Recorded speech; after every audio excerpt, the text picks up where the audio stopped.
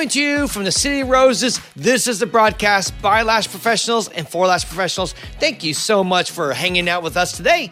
Today is going to be a Paul baby cast because Tusney is away on assignment. So today we're going to go over a book that I love, a book called Hello, My Name is Awesome, How to Create a Brand Names That Stick by Alexandra Watkins. It's actually an amazing book that I think you should get if you're thinking about either rebranding your company or coming up with a name. Like you haven't done it yet. You're just getting started. You're like, what should I call my company?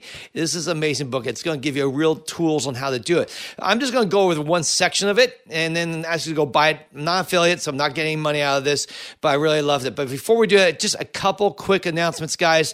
If y'all been following this for a while, we're doing a big promotion for an Amazon gift card, a $200 Amazon gift card.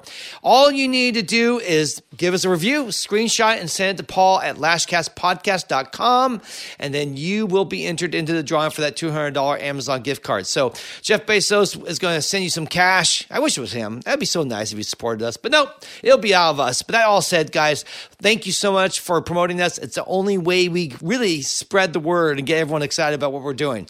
Secondly, we want you to be part of our Lashcast Insider Club. What is that, Paul? I don't know. Let me tell you about it. It's basically an email list. It's going to be more than an email list, but that's what it is. We're asking you to join our email list. Why? Because we want to send you, as a thank you for following us, discount codes to LashCon, to our webinars, and our soon-to-be coaching program, guys. If you're on that insider list, you're going to get a better deal than the public. So please go ahead right now and go to Instagram. Go there, link in the bio, and sign up. It says Lashcast Insider. Sign up there, and you will get everything, information, all stuff. And back to when we start sending YouTube videos out again, you'll get a lot more out of that. So that said, let's get into this book, because this book is exceptionally easy to read. It's really short. It's only 120, 30 pages, and it's funny, and it's creative, and it will help you work through that creative process of how do you make a name? Because really, that's a place we all get stuck at first. When we're starting to dream, right? We're in our last room, we're thinking about leaving our place that we're working, and we're like, well, what am I going to call it? Is it going to be Jennifer's Lash Glory Salon, or whatever it is that comes to your head? It's like, well, that's not really very interesting.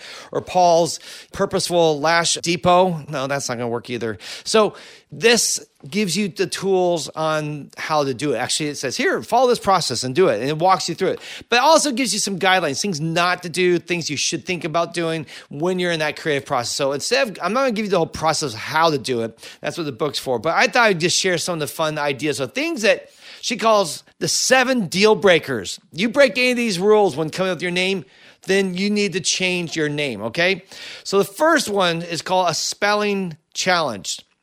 The acronym is SCRATCH, but spelling challenge, meaning when they see your name, it looks like a typo, right? I mean, and you've seen this, right? A lot of times high-tech companies like to do this. They come up with a name that's really difficult and looks a little strange. You do not want to do a name that looks like a typo. For instance, he gives an example here, like you take the word boutique.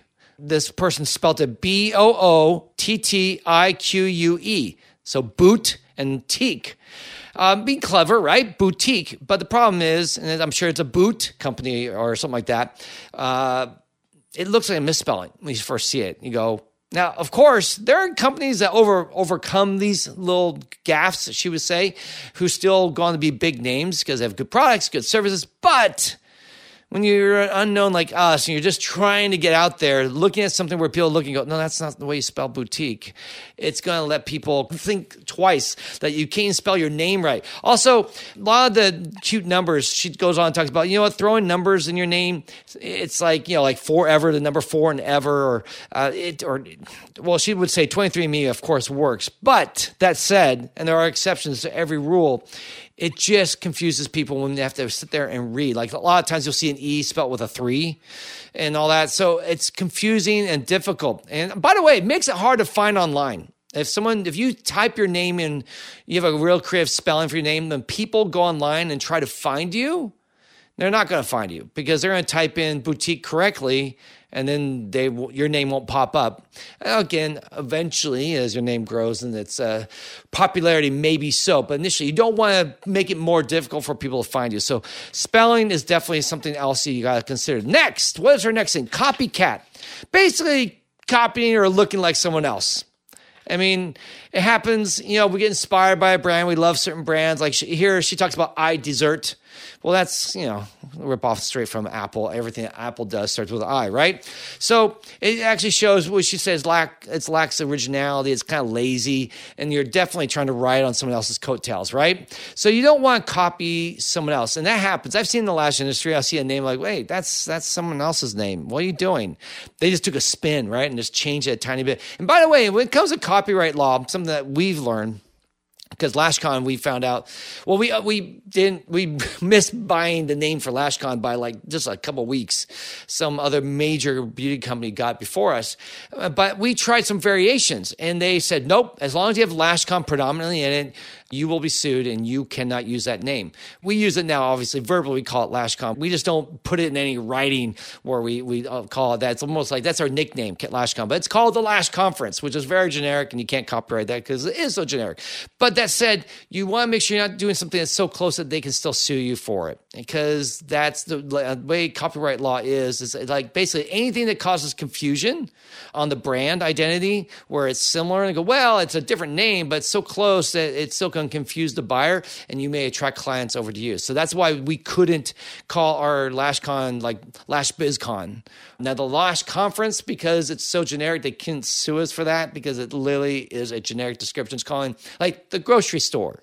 You can't copyright the grocery store because it's a generic form for all grocery stores. So that's why we went with that name. Copycat, not the way to go. You want to have something unique that stands out, that makes you who you are. Next, restrictive. What's restrictive mean? It means it limits your growth. In fact, I'll be honest, our name Lashcast kind of restricts our growth. What if we want to get into the bigger beauty world? And we're thinking about this, guys. We're thinking about changing our name just because Lashcast pretty much says we only deal with lashes, even though I think a lot of our advice can be applied to pretty much anyone in the beauty space, right? So the name can be restrictive, and that's the reason why we're thinking that. A good company that I know, talking to them, did this intentionally. Borboleta Beauty, when I talked to Kim, she was saying, yeah, we call it Borboleta Beauty, not Borboleta Lashes, because we don't want to be just a lash company. We want to be a beauty company. So really finding a name that doesn't limit you, especially if you have big plans. Let's say like, yeah, I don't want to just be a lash salon. I want to be a beauty salon. Well, then maybe don't put lashes in your name. Okay, that might be a bad idea because it's going to be hard to get away from that later. Or you're just going to rename your company, which people can do, by the way. Not in the world, rebrand, rename. I mean, we had Allie from Lash Anarchist on recently, and if you listen to that episode, I don't think she goes into it, but she used to be called Lily Lashes, guys, okay? Lily Lashes. Nothing like Lash Anarchist, right? That was a good name change and a good branding change, right? It really worked out, and it's allowed her to really have a lot of growth and all that. So you don't want to be restrictive in your name. Next, you don't want to be annoying. I'm like, who wants to be annoying? Well, I mean, just here she goes on, talks about clunky coined names that, basically mashing two words together and mixing up a bunch of letters to form a new word is tricky and sounds strained. One of the most cringeworthy coined names that she talks about is this women's networking association called Femfessionals. All right? Femfessionals? Really? I don't know about that. I'm not sure if that's going to really take off, but that's what it is, right? You come up with something and you try to combine two words. I've seen some lash brands combined, not knowing that on Instagram, when you see their name, it says suck at the end. Okay, because UK, they have the UK in there, and because this was a British company, and then I forgot the rest of it. It was something, the brand, and then it said SUK or SUCK at the end. So it's blank suck. And I said, man, you gotta be careful with that. You look at it, all I see is you suck.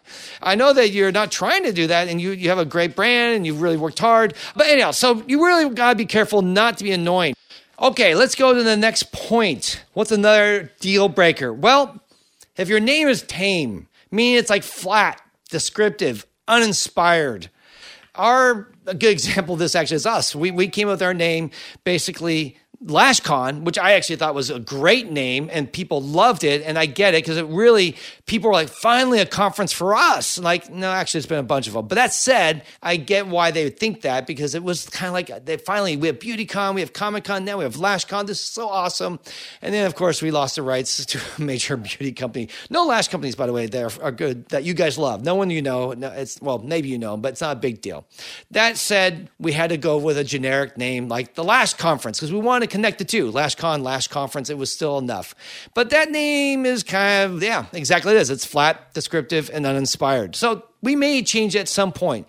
But for now, we're trying to bridge a gap between people so that they know about LashCon and they don't lose us along the way instead of calling it something really kind of funky or cool. So for us, that was what we did. But for you, like calling your salon the Lash Salon or the Lash Spa, kind of boring, kind of descriptive, kind of uninspiring. So you may want to think that and go a different way. The next point she brings is called the curse of knowledge.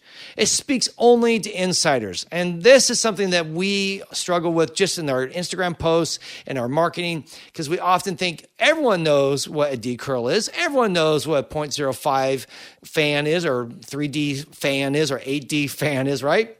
Everyone knows what it is. No. They just know their lashes, guys. And we don't talk about volume or classic or any of that with our clients. We just say, what do you want? And they tell us. And, of course, sometimes a client will go, I want volume, I want mega volume. I get it. But by far, a lot of people, the new people, they don't get it. So don't use that in your name. Don't you call your salon something that they may not understand, like the D Curl Salon or the 8D Lash Salon, whatever. Just come up with a name that doesn't use insider language, because that's definitely a temptation for us in the lash industry. And then the last thing she really warns of people is called using names that are hard to pronounce. And if you have a difficult name, it's going to be a huge disadvantage to you. You're just not going to hit with people if they have to struggle to go through it. And I see this all the time with big names. There's big names that you look at and you go, how do you say that name? And it's just going to discourage people. Now, it's one thing if you're a major brand, you have all this money and you can build up the brand and get people on board. That's one thing. But we're small operations, mom and pops, just trying to make a difference in our community. So you don't want to put something in there, another thing in the way to get, make it difficult for them. And by the way, if it's difficult to spell, then it's difficult to look you up when they go on Instagram. It's difficult when they go on to Google and type in a name. These are all going to be things that are going to make it hard to find you. And your job is not to make it harder to find you, right? You want to make it easier. So anyhow, hopefully that's helpful, guys. I really highly recommend go to Google, type this in, or Amazon, buy this book, especially if you've been struggling with how should I go about it.